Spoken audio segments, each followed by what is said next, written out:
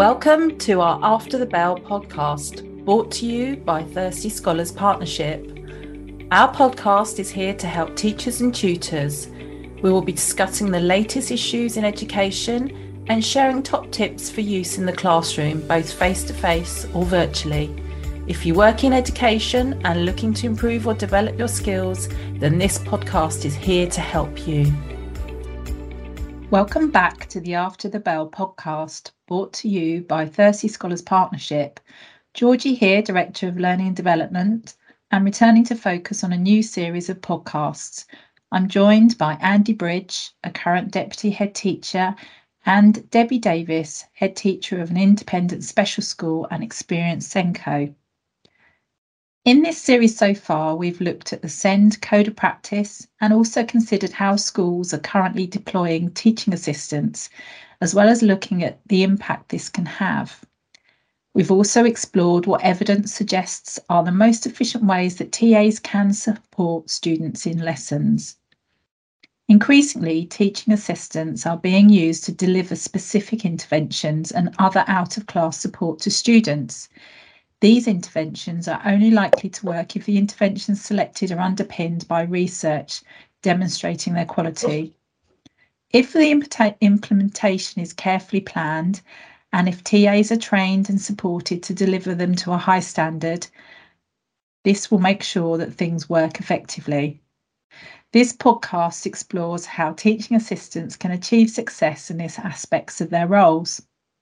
So in their recent report into making the best use of TAs, the Education Endowment Foundation made two recommendations for schools to consider when looking at the use of TAs delivering interventions. Andy, welcome, and can you talk us through the first of these recommendations?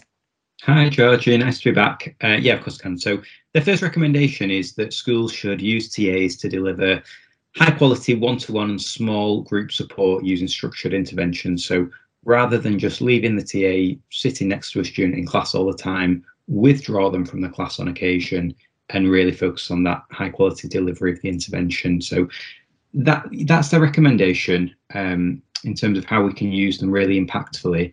However, we do know there'll be some students with some SEN needs or disabilities that mean they do need a TA sitting next to them full-time in class because of the nature of their needs. But the majority of learners with SEND can cope with partial TA support whilst a TA works with other students or removes them, does that kind of intervention before reintegrating them back into the lesson.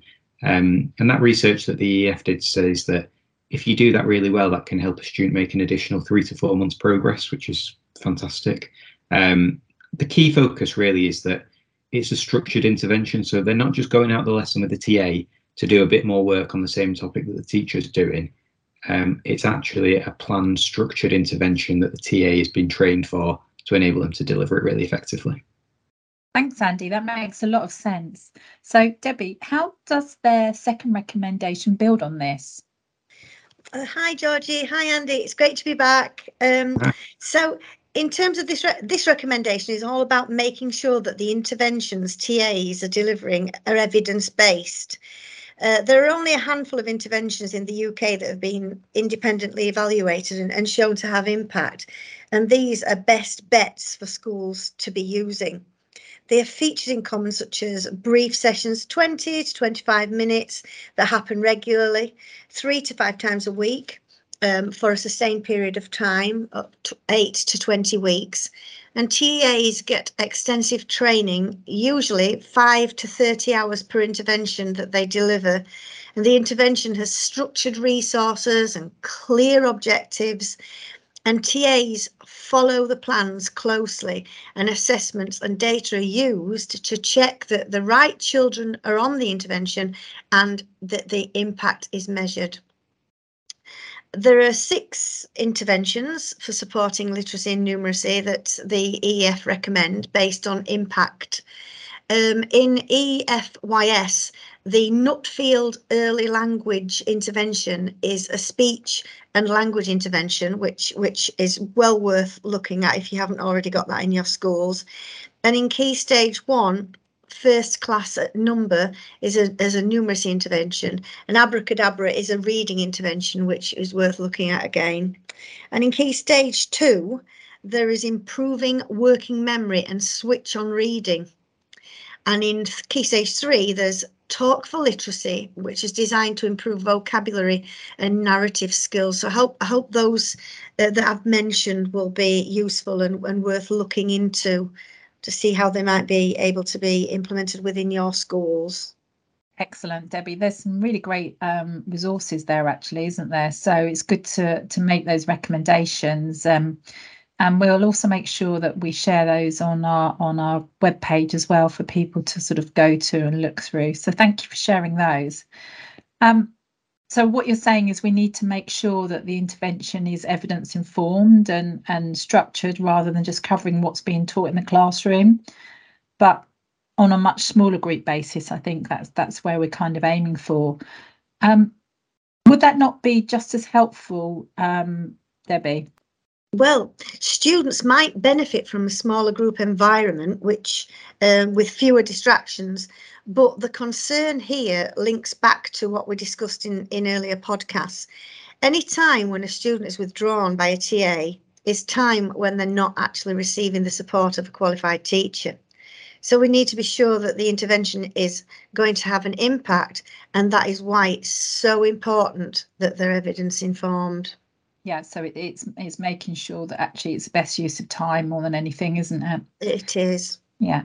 And Andy, so part of that recommendation around what we've already discussed is around that TAs need high quality training, and recommendations are between 6 and 30 hours per intervention. That does seem quite a lot. So how do schools actually go about managing that?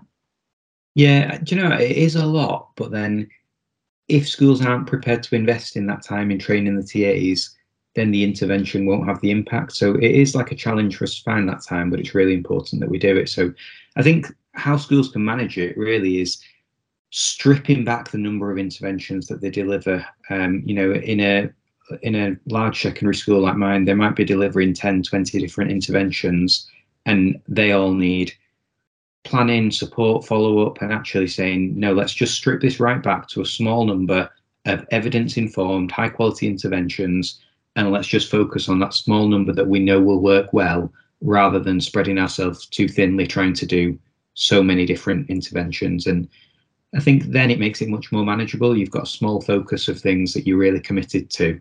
And ultimately, investing in that training means your TAs are really confident. It's much more likely that they'll maintain that high level of fidelity to the programme, and then it's going to have the impact that we're hoping it will do. Okay, so if schools opt for their teaching assistants delivering evidence-informed interventions, and they train them well, and they use assessments to identify the right schools and to measure impact, and also stick to the intervention with fidelity, it's likely to have a positive impact.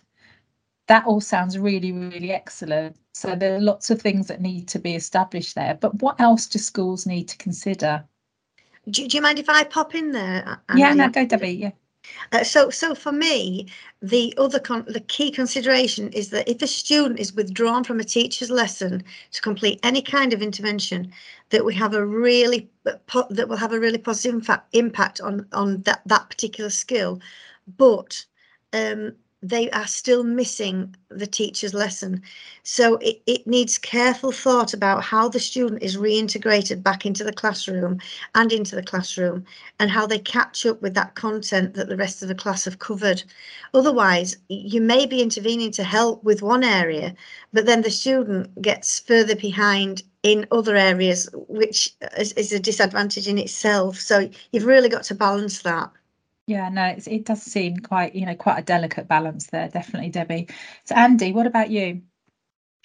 Yeah, do you know, I'd build on that idea, like just said, that delicate balance. And for me, the way to manage it is the communication between the teacher and the TA. So if a TA is withdrawing a student from your lesson, I don't know, maybe to do a reading intervention, then the teacher, when the student's reintegrated, needs to know about the strategies and the support that the TA is given so that they can embed it in their lessons. Otherwise, there's like a disconnect between what happened in the intervention, what's happening in the classroom, and we're not going to see that impact. Absolutely. Okay, so I'm just going to recap on various different supports, just if everyone's been listening. So we have the EFYS, which is the Nuffield Early Language Intervention, the Keeping Safe, Key Stage 1, first class at number is a numeracy intervention, and Abracadabra is a reading intervention for Key Stage 1. Key Stage 2, there's support that you can go to around improving working memory and switch on reading, so Google those.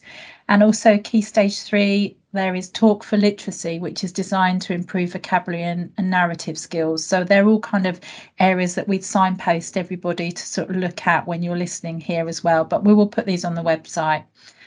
Thank you so much. I know we've just done a whistle-stop tour on sort of covering the key things around this area, but to summarise, based on these recommendations, schools will make sure that the teaching assistants are having the biggest impact possible on their students, especially balancing when they're having to withdraw them from the classroom.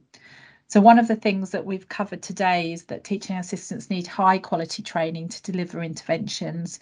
And it's something we're going to look at actually in more depth in our next podcast.